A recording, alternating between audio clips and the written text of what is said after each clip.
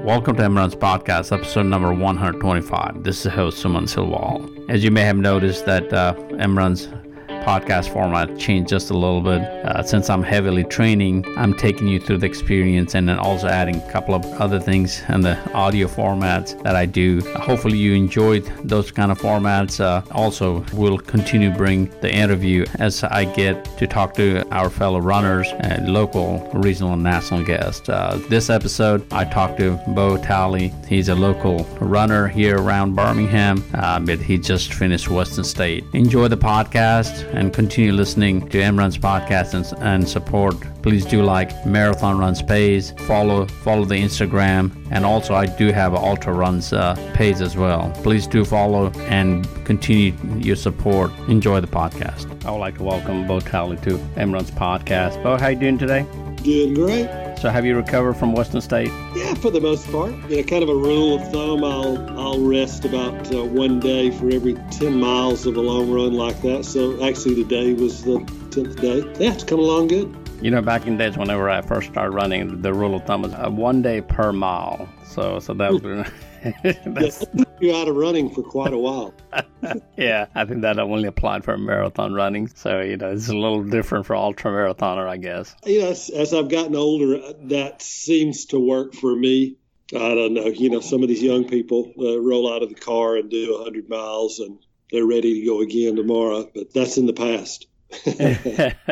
Yeah, definitely. Bo, you and I, we run pretty much a similar circle here and around Birmingham area. We had a 5 showing up at Western State from Alabama. We had a drought 2018, 2019. We had a pretty big crowd. You're the one of the finishers, so congratulations for that. Well, thank you. Yeah, it was definitely a bucket list check off for me personally. Like everyone, I had some goals going into the run. The race didn't quite go like I would have liked. It didn't get the finish that I would like. But there's not one other part of it that I would change. It was the high point of my running career so far. Definitely. Before we dig deep in Western State, that's where we'll talk a little bit deeper.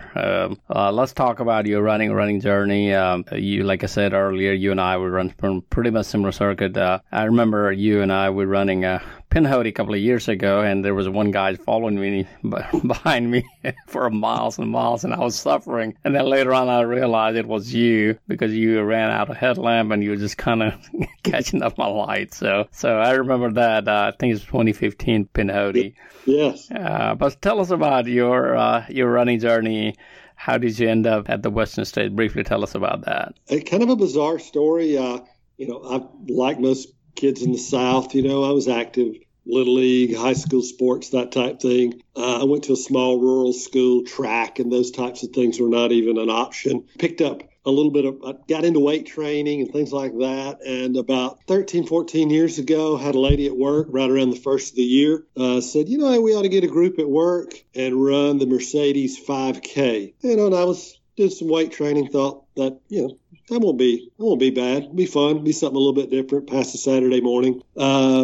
Did it, enjoyed it. And for me personally, I've always been kind of a middle of the pack runner. And so I have to find some satisfaction in the competition with myself. And I found that in that little 5K run. I thought, I could do better than that. And so I thought, well, I'll just include a little bit of running into my weight training. And sort of the old proverbial, the rest is history. The 5K turned into the 10K, the 10K into the half marathon. Did a marathon. Actually, it was the Mercedes. I came around Avondale Park, the Butts group, which was actually pre-Butts at that time. But Kyle Sticknoff and some of the others, the founders were there, and other people at that time that I did not even know. And they were hooping and hollering and having a good time. And I don't even remember who it was, but somebody said, "Hey, would you like a beer?" And I said, "Sure, I'll have a beer." And he handed me a Dixie cup. And I said, "Can I have the whole can?" And they said, "Sure, you can." And they ran down to the curb with me, cheering and what have you. And they said, "Hey, you need to get with us. We need to do, you might like trail running."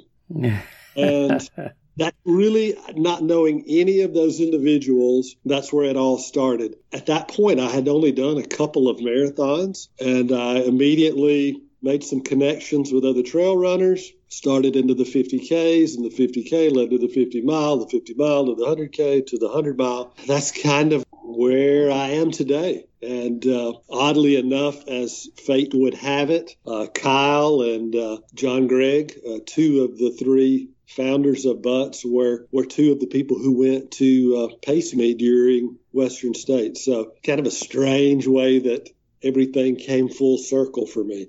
Definitely. Sound like you had a great journey to get to start line of Western State. So tell us about your ultra marathon journey. Seems like you went from marathon to ultra marathon. Do you do mostly ultra marathon? I remember, like I said earlier, we ran 100 mile together. How many 100 mile have you done so far? How does the ultra world look like for you? Well, for me, I only have 600 mile finishes. I don't have many DNFs, thank goodness, but I did drop at Bighorn, and so that's the only 100 that I've dropped in. I'm trying to do a couple of hundreds per year, and I mentioned earlier that this was a bucket list checkoff. I personally have 3 bucket list runs, and it's a mixture of road and trail. I want to do Boston. I do more training on the road for pure convenience. My work schedule has me at work at 7 o'clock in the morning, and I have a lot of other vices, hunting and fishing and things I like to do outside. So I don't really want to spend every weekend with a long run. So I do more road running. So I want to do Boston. This is in no particular order, but I want to do Boston. I want to do Western States, now checked off. And I'm like every other hardcore long-distance ultra person, I'd love to do Hard Rock. I don't know if that's reality or not. It seems I only know of one individual from the area that's ever even had a chance to run it. So in my hundreds, I try to choose those qualifiers that will at least keep me in the mix or in the lottery for Western States and Hard Rock. Other than that, I'll just try to pick something that's scenic, and maybe my wife does like to run, but not the long stuff. So we'll try to make runcations out of some of these longer events, something that she can enjoy as well. Definitely. How far do you have you traveled? I mean, you just came from California, but for your races, do you try to go nationally, internationally? What kind of run do you do? I've not ran internationally before. I have ran, but just goofing around internationally. But most of the, Pinoti, I've been to Wyoming, Colorado, Washington State, in that area. Again, for me, I try to be a solid middle of the pack and an upper age group runner, that I try to pick something that I think I'm really going to enjoy and not just be a chore to get that qualifier for the various lotteries that there may be. More and more of I'll call them better runs are going to a lottery. It seems like the more popular that the runs get, that they are starting to see more and more of them go to a lottery. So you really have to start paying attention to the lottery list. Western States, they do provide a list of runs that's listed on their website that you have to run one of those events. You can't just pick any 100 that you choose. You have to run one of those to qualify to get into the lottery. Definitely. Pinhoti here locally is Western State qualifier. Yes, it is. And I ran into quite a few people as we were talking on the trail from all over the country who, when they would hear that, we'd ask, each other, where are you from, chit chat. When I would say Alabama, there were more than a few that said, oh yeah, I've come down and ran Pinhoti. They really enjoyed it. They respect the run, and so we have a good representation in that 100-mile world with Pinhoti. Definitely, yeah. But talking about running a 100-miler, I'm limited to 100-miler a year now. Family has put a restriction in the amount of suffering I've gone through the last couple of 100 miles, but last few actually now. So apparently every 100 mile I run becoming a battle. So talking about that, how was your 100 mile look like? Have you talked about age a little bit, but how was your 100 mile as you have started since, when did you do your first 100? I don't know the specific year, but probably 6 or 7 years ago. The first one that I did was Thunder Rock, which is not even, there's discussion of it coming back. I think it ran 2 years or 3. There's some permitting issues and I don't know, some conflict in management and what have you. But I think it's a run that they're trying to get to come back. But yeah, that was the first one that I did. And then Pinoti was the second one that I had done. What I've done in this kind of sounds strange as an older runner. I'm 57, by the way. The older that I get, the smarter that I get, a little more savvy that I get. I begin to figure a few things out, although certainly I continue to make mistakes that I learn from. But I've continued to get faster and become a better runner, particularly at the lesser distances than the 100. But even at the 100 distance, I have found that if I run more, I run better at those distances. If I had the time, I believe, to really log twice the miles, I believe I would be significantly better. And I pretty much developed a regimen of weight training and things like that work for me. I don't have any ailments. I rarely have any injuries. And I'm knocking on the kitchen table as we speak. And it's been good for me. I think that, in fact, I have sitting here on the table, I've been working on the last couple of days, looking at next year already and trying to maybe squeak in 3 or 4 100s next year just to see, will my body respond to doing the longer distances? Would it get used to doing that? Yeah. So you mentioned about that. I mean, training and the way you have doing. It's not a guarantee. So as I can tell you, and I trained really hard for Lake Martin, and the result didn't show that amount of training I put in. So once you line up for 100 mile, just for listeners, if you have never run 100, that's one thing for sure. You never guarantee how you were going to perform. So many things can happen. So running 100. Yeah, that's absolutely. I trained because this was a bucket list, and the lottery is in the late part of the year, late November, 1st of December, I believe. And so well in advance, 6 or 7 months in advance, that the race is coming, that you're in. And so I ate better than I've ever eaten. I trained harder than I've ever trained. And I was, confident of a much faster race than I ended up with. And even had a plan B that, hey, if the stars lined up at 55 or 62 miles, I was going to make a run at a sub 24. Of course, the weather was great this year. It was cooler than normal, but we had snow for the first 8 of the first 10 miles. I'm talking deep snow that, people were falling and sliding around. And, there were a couple of sections that I just sat on my rear end and slid down 20 or 30 feet down a slope just to get to dirt and run. So, that slowed me down. And I couldn't get my iPod to sync up. And so, I'm frustrated and tinkering with that. All those little things that you think you have all worked out, sometimes it just doesn't work out. Definitely. That's part of it. Yeah, that's definitely part of it. And I've gone through it too many times now. So let's, since you brought it up and we kind of headed that way anyway, let's talk about the Western State. So this is 2019 Western State. Tell us about how did you qualify for that one? Let's start from there. Well, my qualifying race, I used the Yeti 100. My first and only sub 24 hour 100 was run in Abingdon, Virginia, put on by the Yeti Trail Runners out of Georgia, right outside of Atlanta, and used that as my qualifier. I got in the lottery. I had 5 years worth of tickets to get in, and for those that don't know, there's a multiplier. First year's 1 ticket, second year's 2 tickets, third year's 4 tickets, fourth year's, do the math. It just keeps doubling. And so I had 5 years of tickets in. We had a group. We've been trying to do this for the past few years, that we'll just get a group of people, anybody that wants to get together, bring your laptops, bring your iPad, iPhone, whatever, and we'll pull it up online and watch the lottery and see if anyone from Alabama, and more specifically Birmingham, if we get in. So this year we were at Back 40. We've done it at Cahaba. We've done it at Ghost Train. But this year it was at Back 40. And we probably had, 15 or 20 people maybe there.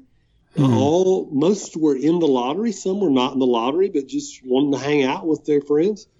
And, I don't know exactly the point. I want to say that I was, say, 37th or so person that was drawn. I'd actually got up to get another beer. I didn't even hear it. And someone says, "Hey, you're in." And, the beers were flowing, and it was exciting. And I thought, well, wow, I'm in this quick. It's kind of surreal. Really didn't sink in. I didn't know what to say. All these years, you don't get in, you don't get in, you don't get in. You just think you're not going to get in, but it's just a good reason to go home. It's kind of like a Super Bowl party. Mm-hmm. It's good, a good reason to eat some hot wings and pizza. And, it was exciting. It was kind of disappointing for your friends when you see that they didn't get in and, they wanted to be, in that mix. I will say, having said that we have quite a few this year, people that are on up into the 32 plus number of tickets. So I think that this year we'll have another multiple group of people that will get into the run. So we'll have to wait and see. But, so I get in the lottery. I trained harder than I've ever trained. My wife, Shelley, was my crew chief, and I had let me back up and say this. I just can't say enough about the friendships and things that have come about from running. That day that I ran around by Avondale Park, not knowing any of those people that were there and sharing a cold beer down to the corner of the block, two of those guys end up going. I got drawn that day at Back 40 in the lottery, and before I can even say anything, they say to me, "Hey, we're going to Western States." I'm thinking, hey, I don't know that I can pay everybody's way to get to Western States, and they're like, "No, we're going. We're going to be there, and we're going to do whatever we have to do to get you through this." And that's exactly what they did. Just incredible friendships that would have never happened had I not gotten involved with butts in particular, but trail running in general. So anyway, I jump ahead. So we, start lining up immediately all our accommodations, and my wife and I flew out a couple of days early, made a little couple of day trip through Yosemite, took it easy, no crazy hikes or anything like that, but did a little sightseeing. And then Kyle and John Gregg and Michael Atkins, they were the three that wanted to go and help me. We picked them up at the Reno airport the next day. We headed over to Squaw Valley. I had rented a little chalet there that was, totally, I can't say that I was so smart to do this, but it just worked out. We were about 100 yards from the start line. And so literally I walked to the sign-in session where you go in and they get all your info, take your picture. You can do a little shopping for Western States apparel. You get your swag bag and your shirts and all the things that you pick up. And then you go to the expo, which was just, I don't know how you feel about these things, but you go to these trail runs and they're great and they're wonderful, and oftentimes they're in rural areas, and you go and you get your socks that don't fit from the local running store. They brought all smalls and extra larges, and you get your 50 cents off at the Dollar General coupon and maybe some free granola from Publix or something, and you're ready to go.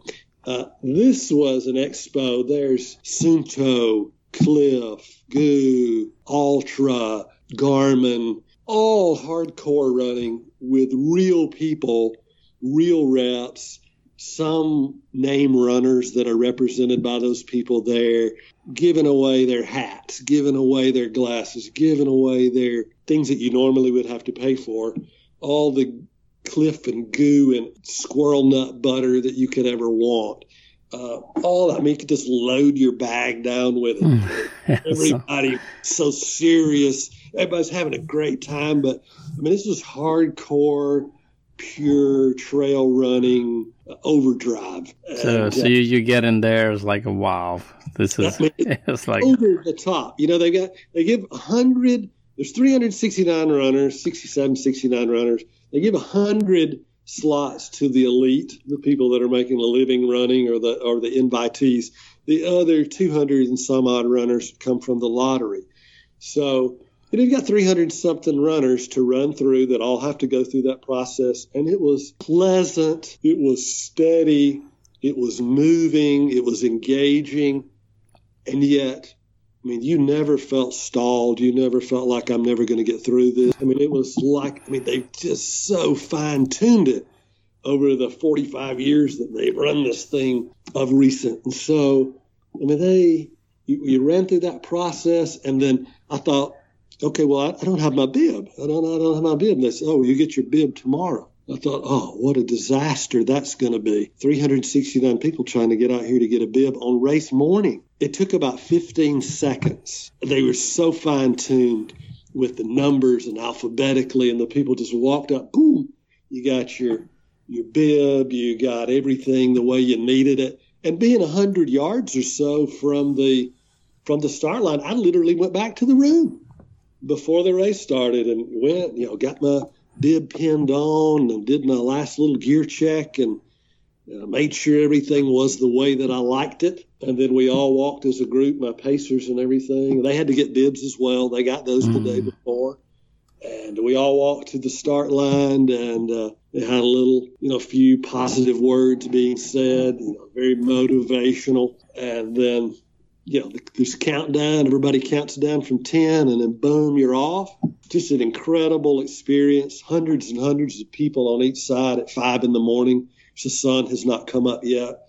They're lined up on the side of this mountain, and just an awesome start to an awesome time. Before we go deep on this one too, just tell us a little bit more on your training. A lot of you kind of jumped ahead on this to get to the start, to line up to the start. You mentioned about your training. Some of the listener would like to know, how did you train for Western State? The terrain, the weather, the change of weather. Like you said, there's some places you have snow, and the other place you are hot, and it's such training. I personally follow a regimen that I just adapt either from the 50K to the 100-mile. I have a base running plan, and it's 6 days a week of running.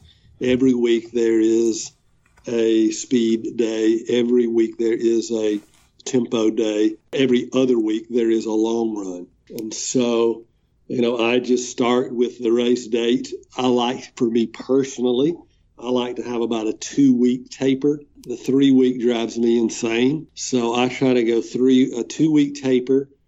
And then I just back those numbers out from there. It's pretty simple. Just sit down with a blank calendar and back it out. And so I know the day I need to start, and I know the day that I'm going to finish. I mentioned earlier that I have a lot of other things I like to do. So for me personally, I don't want to run all the time, all day, every day, and particularly Saturday and Sunday, running all day. So I have found for me that the back-to-back or the back-to-back-to-back or the back-to-back-to-back-to-back, doing things like that have helped me. I started doing some it's a local gym that started up in town called F45. It's a functional training that's somewhere I would call it a crossover between a CrossFit and some type of synergistic exercise class. And I started doing that 2 to 3 days a week. I would run in the morning, do that in the evening. So I would double up on that. And all the classes are 45 minutes. So I was getting some strength and cardio in that in a short session. And then I was getting my runs consistently in. I ramped my miles up, and on peak week was right at 70 miles. I had a couple of weeks of 60 and a week of 70. But most of the others were in the 40 to 50 miles, just generally speaking. I used a 16-week training plan, which is really long for me personally, but it was really I really eased into it for that first 4 weeks or so. So that wasn't a very big deal. And,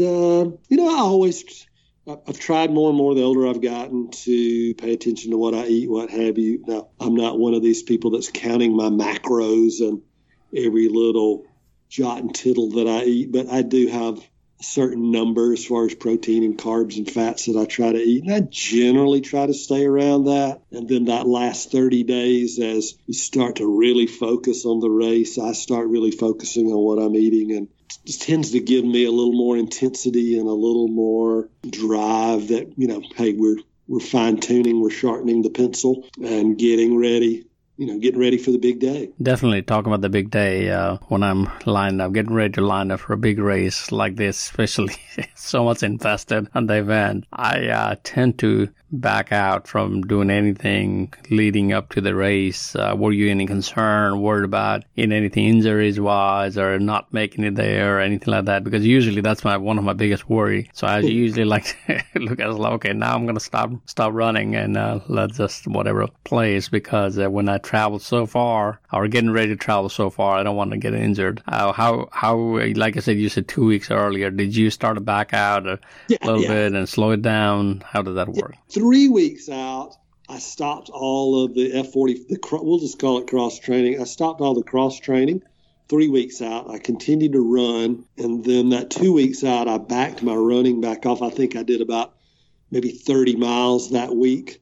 And then the week of the run, I only ran about 15 miles that week leading up. And then I traveled on Wednesday. I did no running. Thursday, no running. Friday, no running. And then towed the line on Saturday morning. So the 3 days there of nothing but, some little hiking. We had went to Yosemite. And so that was also part of the plan too, that I got some 2 and 3 mile walks in, hikes around, no giant climbs or anything like that. And those months leading up to the race, I certainly, I picked some runs to do. I did at least a 50K or 50 mile each month I run, but I didn't try to, break my neck or anything on any of those runs. I tried to treat them as a paid training run and to be out on the trail and, just work on mechanics and things and equipment and what have you, and things like that. But, I made a conscious effort that we weren't going to do anything foolish, to sustain maybe an injury or something like that with so much on the line.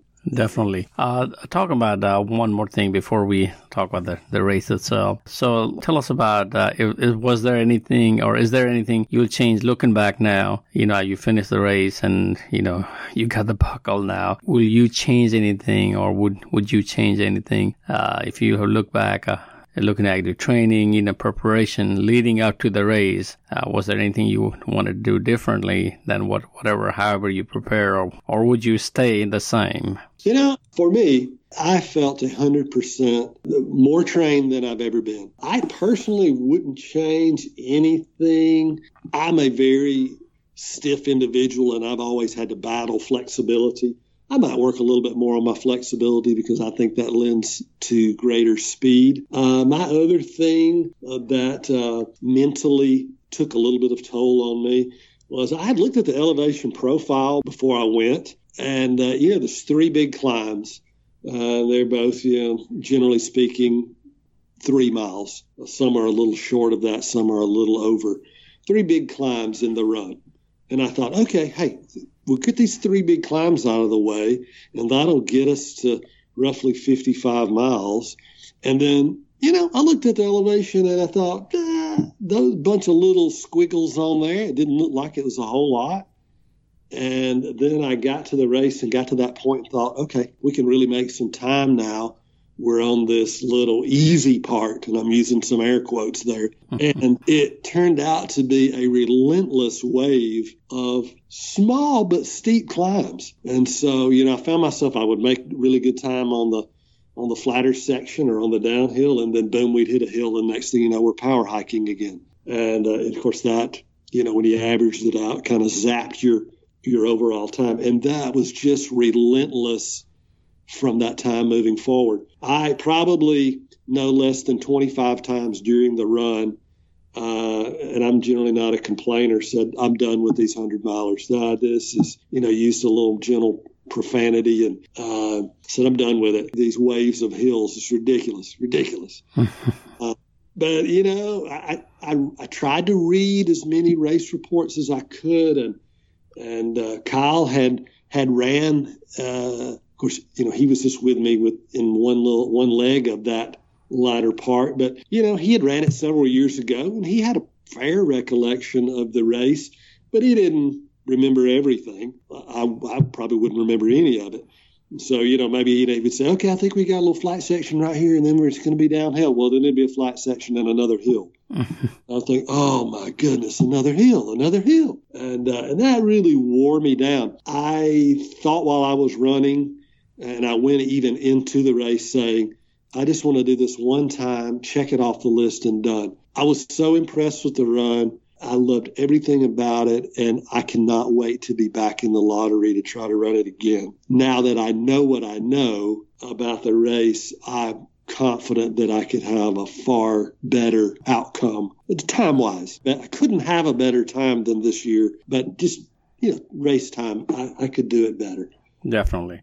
Yeah, it's like sounded like it's like a running Pinhoti here. Yeah, absolutely. If you have never run a Pinhoti, you look at this two big mountains that you have to look at. If you look at the profile, it's like, oh yeah, no problem. Then you come here and you try to run that thing, and it's like, yeah, there's a lot more hill than. Oh yeah. And if you and generally, relatively speaking, the second half is easier than the first half. Yeah. It doesn't have 3 big climbs. It's got 100 smaller quarter-mile climbs, half-mile. Got a lot of those in it.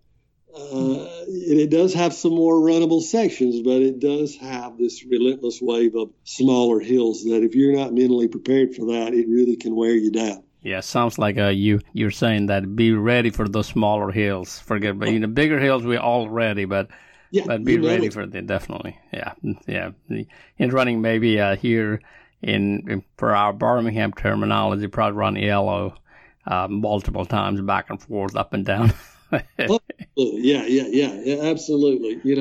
It's steep. It's a lot of those big climbs are steep, switchbacks. Well, the first climb is just straight up. It's up in a ski escarpment. It's just a 3.5 mile straight as an arrow up and over the mountain. But the other big climbs are just numerous switchbacks that are just steadily going up. That would be the thing. You couldn't get enough hill training in, and not just power hiking, but trying to actually do some running on some of those. I know that's something that I've tried to do, is become a better hill runner, not just hiker. Can't do enough of that. Definitely. Let's get a little bit more deeper. You talked already so much about Western State, course, and a lot of things about already. Just kind of give us about your overall going from the start to finish. It's 100 miles. We cannot sit here.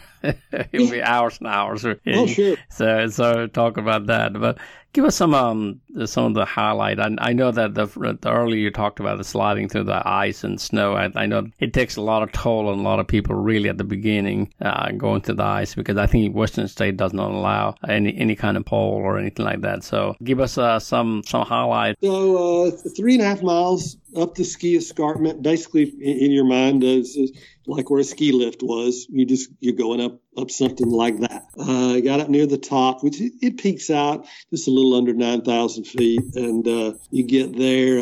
There's snow. That wasn't too bad, really, at that point. The snow was not like our snow where it was gushy and mushy. It had a little crust of ice on it. So they actually had weeks before. They'd send you, 3 or 4 pre-race updates. And probably 3 weeks before, they had sent some photos of one of the more popular aid station called Robinson Flat. It's at the 30-mile mark. This year was the first. It's the first spot that your crew can see you. And they sent some pictures out, and all you could see was the top on the outhouse. The snow was that deep. And then they went into a 90 to 100 degree. Yeah, it's crazy. Snow that deep, 90 to 100 degree heat wave. Wow. And they had sent us notification that they may have to alter the course to go around some of the snow. And so, you've waited all this time to get in. You want to do the real deal run. So, I was hopeful that it would work out. And it did. The snow literally melted about 8 feet in sections to where they at least could work it around to where people could get in and out of the outhouse and what have you. So we make the first climb. You go through the snow. I don't know how much people have read about this. There was a blind runner being led by Scott Jurek. His name's Kyle Robideau. He got into the snow and had to actually drop at that point. He could not be guided through the ice and the snow for fear of safety, and he was just so slow to go through it. It was just so tedious moving through that section. I actually came into the first aid station a little less than an hour behind what I'd hoped to be because of that. And then you got, a couple of the big climbs. You come up to 30 miles. And as you're coming down from that higher altitude, the snow begins to go away and you'll see a patch here and a patch there. And then you begin to get more into you're still running on some ridges, but they're lower ridge lines. The snow is gone. And it's just like you went into a different biosphere. It's very dry out there during this month, despite all that snow. And it was quite a bit of dust. In fact, that dust took its toll on more than a handful of people. You're dirty, your legs are dirty. But the air is dry, so you're not pouring sweat. Everything's evaporating. And we rock on through 30, and the trails was nice, clean, single track.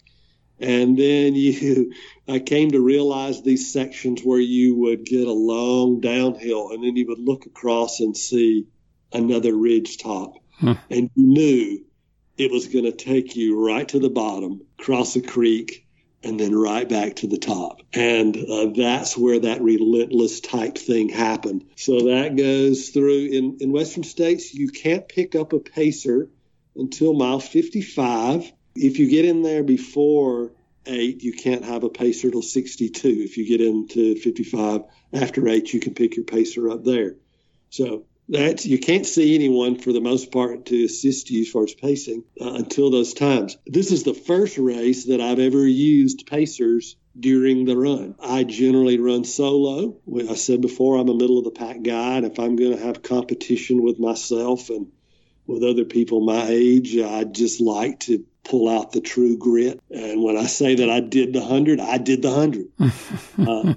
This one, as you mentioned earlier, you get in the biggest run of your life and you've got friends flying out and you spend thousands of dollars that you would never spend on a run routinely. It puts a premium on let's get this done and let's make sure it happens. And so, I had the pacers and I was using them, and I told them, just don't involve me in your decision making. Just be there when I need you, and let's get this done. And we did that just like clockwork. We worked our way through. All the aid stations are uniform and consistent with what they have, and they were more than plentiful.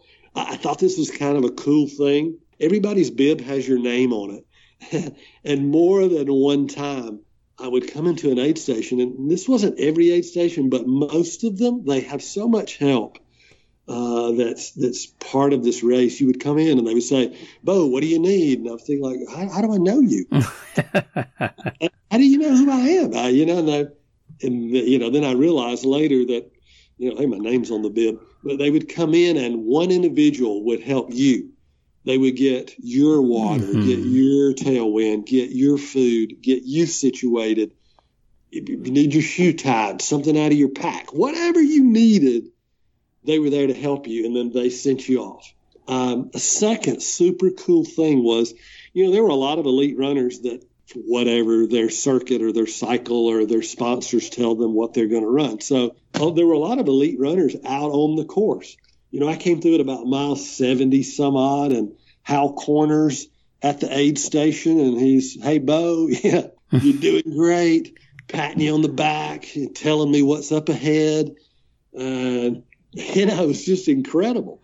You've got Gordy is out there, the founding runner of this run, making some chiropractic adjustments on people at one of the aid stations. And then at the finish line, he's coming around giving you just on his own personal congratulations to the run and chit-chatting. It's just an awesome experience. The run means so much to the people of Auburn, which is where the race ends. As you get into the last 10 miles or so, people are coming from the city. They're starting to get out onto the trails. You come into the last aid station, and it actually finishes up on a little road section in a neighborhood, and the people are out like a Kentucky Derby party with their tents and their drinks and their chairs out, and they know what you've done, and they know your pace, and they know your time. They're invested in this thing, and they're cheering you that mile, 1.3 miles, all the way to the stadium. And then you make your lap, much like Pinotti, inside the stadium to the finish line. And it's just, stadium is full of people. It's just an awesome, beyond my comprehension experience. What a way to take us through start to finish. That's incredible. Sounds like I can't even imagine. For us as a point-to-point here, like we've been talking about many times at Pinotti, sounds like it's a similar distance, but a much different experience. Tell us about throughout this race. What was the hardest part for you? Going through. You mentioned that earlier that you didn't get the race that you wanted, but hey, you got the buckle. Tell us about it. What was the hardest part? Yeah. I had 3 goals, and I think a lot of people do this. Number 1 goal, finish the race, get the buckle. Number 2, have a realistic pace and time that you think you'll get. And then thirdly, if everything went perfect, here's what will happen. Those kinds of things. I've yet to have that run in the years that I've been running now, to where everything happens perfectly. You mentioned something earlier. It never goes perfect. This year the weather was great, but we had the snow. I got behind on some aid stations, on some cutoffs. And the way that Western States does, like many runs, the aid stations are a little bit tighter in the first half of the race. I think, they know that everyone's not going to make it. And so gently, they respect the effort that everyone's made to get there, and they want you to have a great experience. But they have to be safe, and there has to be an end to everything. And so the cutoffs are a little bit tight till you get to 55 or so miles. And so, you really gotta stay ahead of it. And once I got behind, I was running about 30, 40 minutes ahead of cutoffs. I'd hoped to be hours ahead of cutoffs. And so, fiddling with some of those things that didn't go right, and I had a plan to change shoes at 30 miles. I wore some shoes that were about a half size smaller than I normally wear. I had ran in them in a 50K and a 50 miles, so it wasn't like I just took them out of the box. But I had not run 100 miles in them. And so I get to my 55 and I pick up some pacer, and I want to change shoes. And of course, they're concerned for me, like, hey, I don't want to cut this thing too close. Let's go. And I don't want to be argumentative. I'm tired. My feet, though, were trashed, and I could tell that, I was having my toes had been hitting the end, and I knew that feeling that there was going to be some toenail loss. And so I was beginning to get some hot spots. I made that rookie mistake. I should have just wore shoes that I knew I could make the whole time, or taken the 5 minutes to fix the problem. That's something I really tried to work on as I've gotten more experienced, even though I didn't do it, is when you realize there's a problem, take the time and fix it before it becomes a real problem. Hot spot on your feet, blister, chafing, whatever the case may be. It's not going to get better. It's only going to get worse. So it's best to just take the time and get it right. So those little things added up, and, just nickel and dime my time. And then by the end, my feet were so sore. The steep downhills, which I normally do best on, I was, it's like walking on glass. So that really was a painful experience. And so, those few little things I learned from that. I knew better. I should have just done it. Didn't. And, I'll know next time. That won't ever happen to me again. Well, that's what you say now, but Well, there'll be something else, Yeah, that'll be something else. Yeah, one thing I definitely like to point out to our listener, if you haven't done 100, or you've done 100 but you still don't know, like what Bo said, when things start going bad, you'll go bad. You rather try to fix it before it gets too bad. I had that problem, the safing issue, 2017 Pinhoti, and it got bad to worse. To virtually I could not move, and that wasn't like my first time I ever had that kind of issue. I mean, now I know how to deal with it, but still, man, that's difficult once you go downhill and you still have miles and miles to go, so it sounds like a very painful experience. So talk about also on the course, your diet, your food intake. How's like in Western State whenever you said the aid station is fully stocked. Tell us a little bit about the aid station experience there. Yeah, it was awesome. I mentioned the personalized service at most of the aid stations. Not all of them. Some of the aid stations, would go, like I say, the first big aid station, there was a smaller one in between, but you would go 5 to 7 miles pretty consistently between aid stations. And 7 miles is not that big a deal unless one of those 3.5 mile hills is in there and you're power hiking for an hour doing that. That can, then you get up and you've got 3.5 miles to run. I personally use Tailwind, and I carry Tailwind in one bottle, a 15-ounce bottle, and water in the other. And so I personally like to drink. I'm a fast enough runner that I can get 5-6 miles in an hour if I don't have a 3.5 mile hill to power hike up. So, there was, I really had to stretch some things as far as that was concerned, but it really didn't bother me. I'm not so hung up on being that I have to have every little drop and every little crumb of nutrition in those little times. Another one of those things, like you were saying, that it's not going to be perfect. Your timing is not going to be exact. You're not going to roll in there at every aid station and you've just taken that last sip of your nutrition, which using the Tailwind is where I get most of that, and I use Scratch, I choose, and I pretty much eat very little at the aid station, if anything. If I see something that I like, I'll get it. But they would have your variety of fruits, and they would have some vegetarian options, and they would have your usual M&M's, gummies, pretzels, peanut butter, boiled potato, salt, pickles, pickle juice, Coke, real Coke, not Czech Cola, real Mountain Dew, not Lightning or whatever it is, and they would have Red Bull, and they would have ginger ale. And they would be just lined up in a row like race cups at the bar. This is kind of a silly little thing that I don't know why more runs don't do this. But, you hear about cupless races. They said this is a cupless race.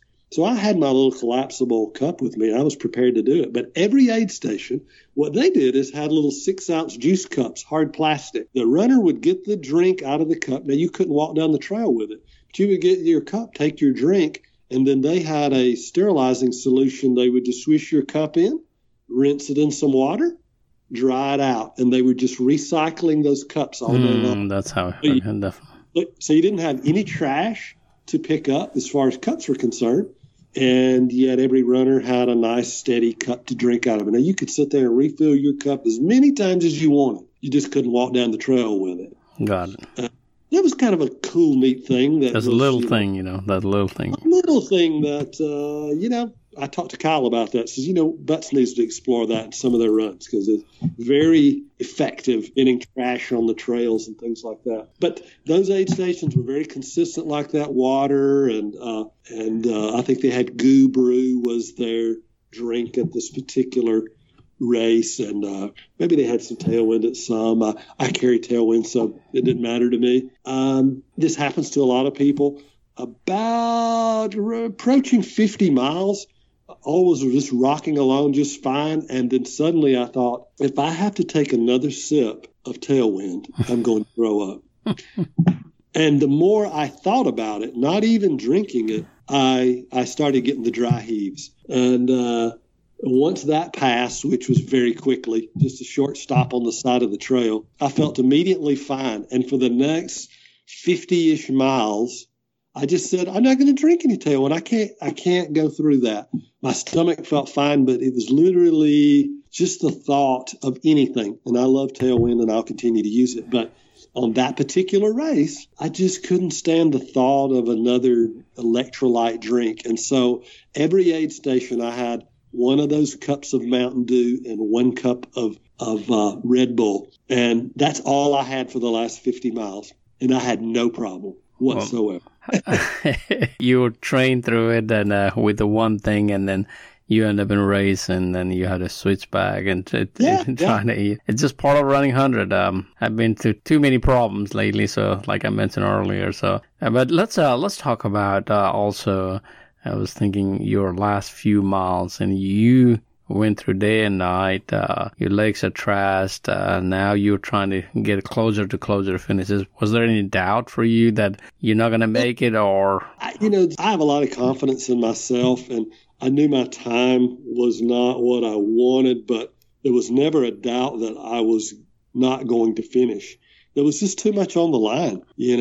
I go back to, and I've never felt this in a run before, but, I've not sat down with a pen and paper and calculated the amount of money that I spent to go do the run. It's one thing when you're sitting around after a run, or you're at the brewery, hey, I want to go to Western States, I want to go to Hard Rock, I want to go to wherever. And then, for me and my wife, it's, $800 for airfare. It's $350 for a rental car. It's $400 for fuel during that time. It's over $1,000 for Airbnb and the Squaw Valley. It's $365 to get in the run.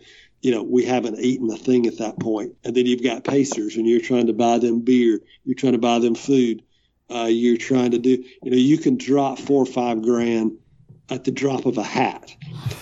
You don't think about those things when you think about these big runs, but that is the way that it is. And then you find yourself, hey, I'm at Western States. Man, I got to have a $50 shirt and a $80 hoodie. Definitely, yes. I should do this because I'm never going to do this. I may never get back here again. And so then you start buying, hundreds of dollars worth of things, mementos to mark the occasion. And so, you easily can spend $3,000 to $5,000 easily. Easily, yeah. You have a few nice meals to celebrate and a few extra beers, and it's a big consideration. It's something that it's easy to hit that button on Ultra sign up, say, hey, yeah, I'm in the lottery.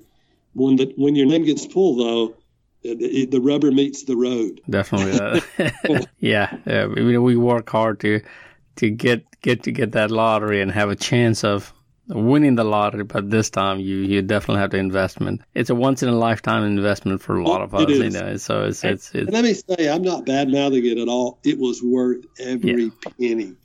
Yeah. Every. Yeah. I think the problem, the stress, where it comes from is if you don't finish it, then you got to come home empty-handed, and that's usually the stress, I guess. I've never, one of the things I mentioned in several other podcasts, that I've never traveled far away to run any ultra distance race. And farthest I have done is Georgia. So I don't. I've traveled around the world almost now to run a marathon, but not for ultra distance race. Don't know why, but that may be the reason why I have. I think one of my biggest problem is, I think we can talk about that too.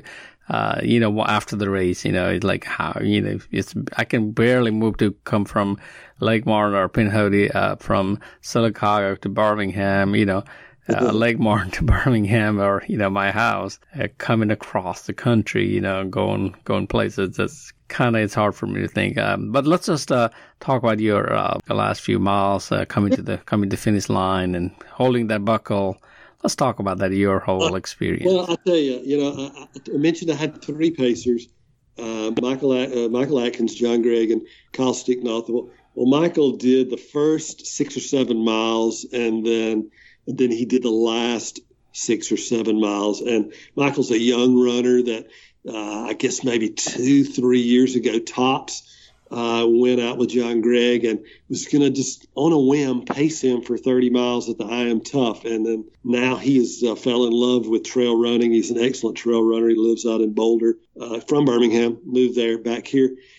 He was so excited for me. That's just the kind of friendships that come out of this kind of thing. I was excited. He was excited. We were both excited. And he's telling me, man, you're going to get the buckle. We got it made. It's in the bank. We cross this section called No Hands Bridge. And that's where the people start having reasonable access that they could hike to there and walk from there from their car. Because it's only maybe a little over a mile up to that last aid station. And then, of course, there's a climb up to that aid station. And you get up that little short climb. You can hear them, the bells ringing and the clanging and the cowbells and whooping and hollering. And you get up to there. And, of course, at that point, there's a mile, 1.3, 1.2 miles to go. I didn't even need to stop. And, everybody's high-fiving you and patting you on your back. They know you've made it. And then I thought this is so fitting for the race. So I had told Michael, I didn't have a problem. I mentioned that the sore feet and the downhill really killed me. But on the flat and on the other parts, I really could run pretty good. In fact, I look back at my Strava data, and I had some 9-minute miles, at the plus 90 mark. And I was, I felt pretty good on the flat stuff. I just couldn't do the downhill things. And then the power hiking, I was really tired. And so I told him, I said, when we get to the pavement, I had heard, you'll be on the pavement and it's just going to drop right off the hill down to the stadium. And so we hit the pavement, we were up a little hill, and it starts to drop down. So as we're going up there, I said, look, we're just going to get to the top of this hill, and we're going to start chugging, and we're going to go as fast as we can get to. It'll be like NASCAR. It may take a little bit to get up to full speed, but we're going to come into that stadium, on fire. Well, we hit the top of the hill, and we start chugging down, and I look ahead, and I think, that looks like a turn just ahead. And we get ahead of steam up, and I turn, and dang it, if there's not another hill. And so, oh, man, a little more profanity. And then we hike. I said, let's just hike up this hill. This surely is the last one. We hike to the top. And then, of course, the people are saying, it's straight downhill to the finish line. And I actually could see the corner of the football stadium. So I literally did know at that point that we were at the end, and we did just that. We just started going downhill, trying to get as much speed as possible. And we ran right into the stadium. And again, this is half of the stadium. They actually were renovated. Normally you come into the stadium and do just like Pinoti, do a little lap and then finish. They were resurfacing the inside of the football field. So part of the track was not accessible. So you actually had to go down the track and then loop back up and come around. So slightly different configuration with a normal finish at the same spot. And so we went down into that turnaround, wide open.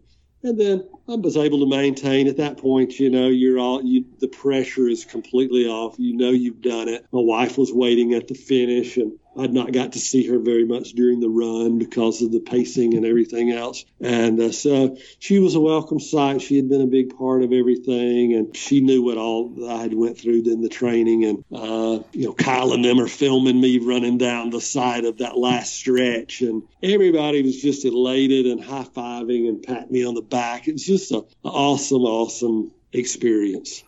Yeah, it sounds like you had a great finish, strong finish. That's what we like to say. Did you get to jump at the end? Or I didn't do any of the patent side kick, just a plain old stomp jump across the finish. Yeah.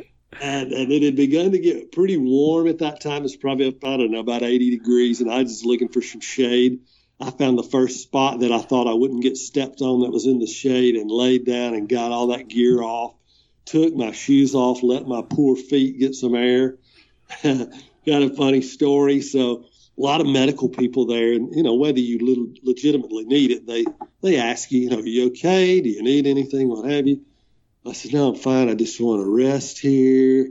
And And my wife had come out to the track, and so I just want to rest. And so, will you come over here and get in the shade? Said, of course, John Gregg and all of them are there, and they say, well, you just come, you just lay down in the medical tent. And so my concerned pacers say, "No, you're not going to take him to the hospital, are you? We got beer to drink tonight." And they said, "No, we're not taking him to the hospital." And so I said, "Okay, well, that's cool. I'll go lay down in the medical tent." So went and laid down on a cot, and it was great.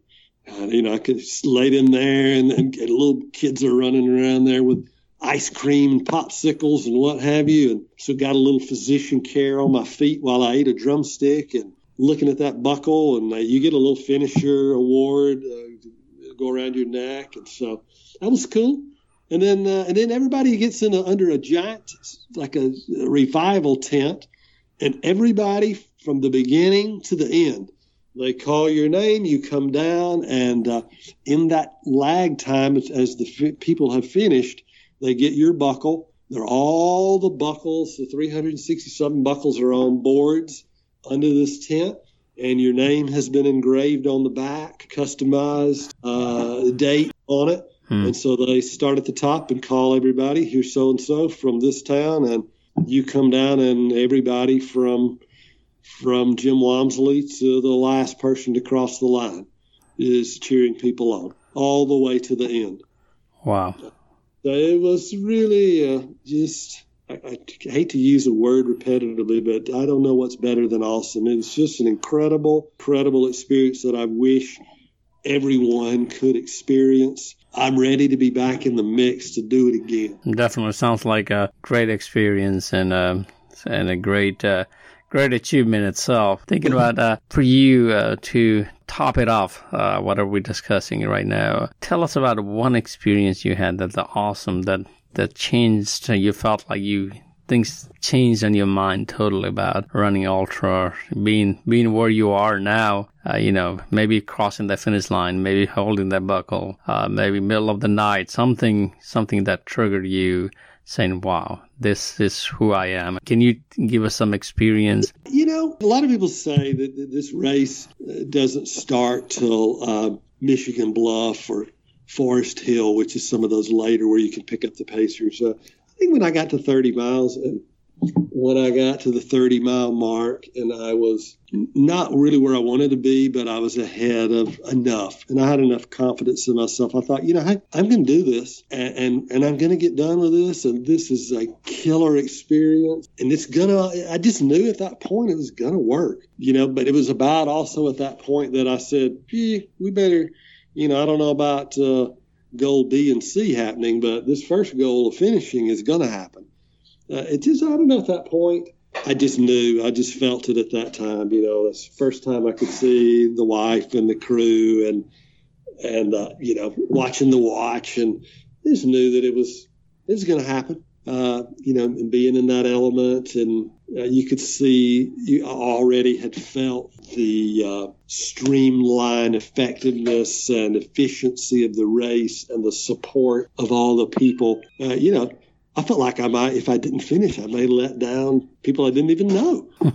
They kind of make you feel like you really are an elite person. I know I'm not. Just saying that, just the feeling. Just the feeling, definitely. It made you feel important.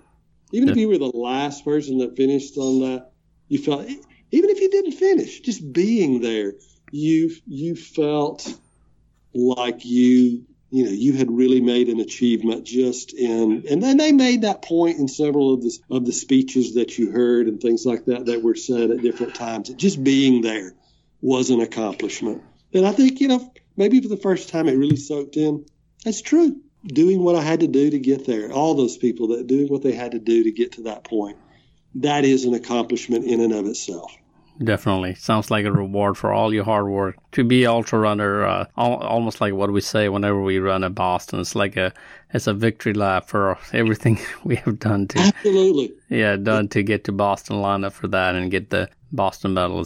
I think it's a similar feeling in a different magnitude or different place, and it definitely sounds like a great experience. But it sounds like you had a great experience.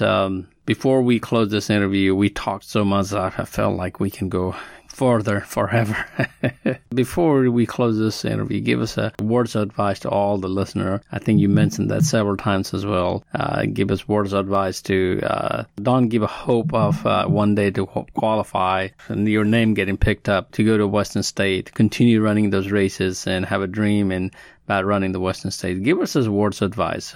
Well, certainly if running Western States or Hard Rock is on your list, certainly continue to look at the list. The list is not always the same. The list does rotate from year to year. And if you go to their website, you can see each year some races fall off, new races come about, and they apply to be a qualifier, because that's obviously a selling point as a race director. So stay on top of that. What I have done is try to identify, because there's only 6 or 7 of them, races that are dual qualifiers, so you can run one run and qualify for both Hard Rock and Western States. That's a smart thing to do, particularly if you're going to be traveling somewhere. That's just kind of a no-brainer. Rather than have to run 2 100s, you can run one and not get 2 birds with 1 stone. I also said this earlier. If things are going to go wrong, and before something becomes an issue, take care of it, whatever that is. Chafing, equipment, clothing, I don't know, whatever it may be. Check it out, make sure that it's all the way that it needs to be before you toe that line. Thirdly, probably maybe before that last point, whatever plan, there's different plans for different people. I'm a certified run coach, and I've been to some of those classes or to the classes to get that certification. And, one of the things you learn in that, there's no one plan that works for everyone. You got to do what's right for you. If you don't know what to do, get a run coach, go online, find a proven program that people have used for the 50K, the 100-mile, the 50-mile, whatever it is that you want to do. You can do it if you want to. Most of it's in your mind. If you physically train for it, the rest is all mental. If you have a desire to do it, you'll do it. Most people don't want to do 100 miles. They think you're crazy. And there's probably some truth to that. But if you want to do it, find a plan, believe in your plan, and follow the plan. And then that gives you the confidence, in my opinion, to go to these races, wherever it is, and to know I've done my part. I've done my training. And then rely on your training to get you to the point, to the end. Be smart in your running. The old adage, this is not a sprint, it's a marathon. Well, this is 4 marathons.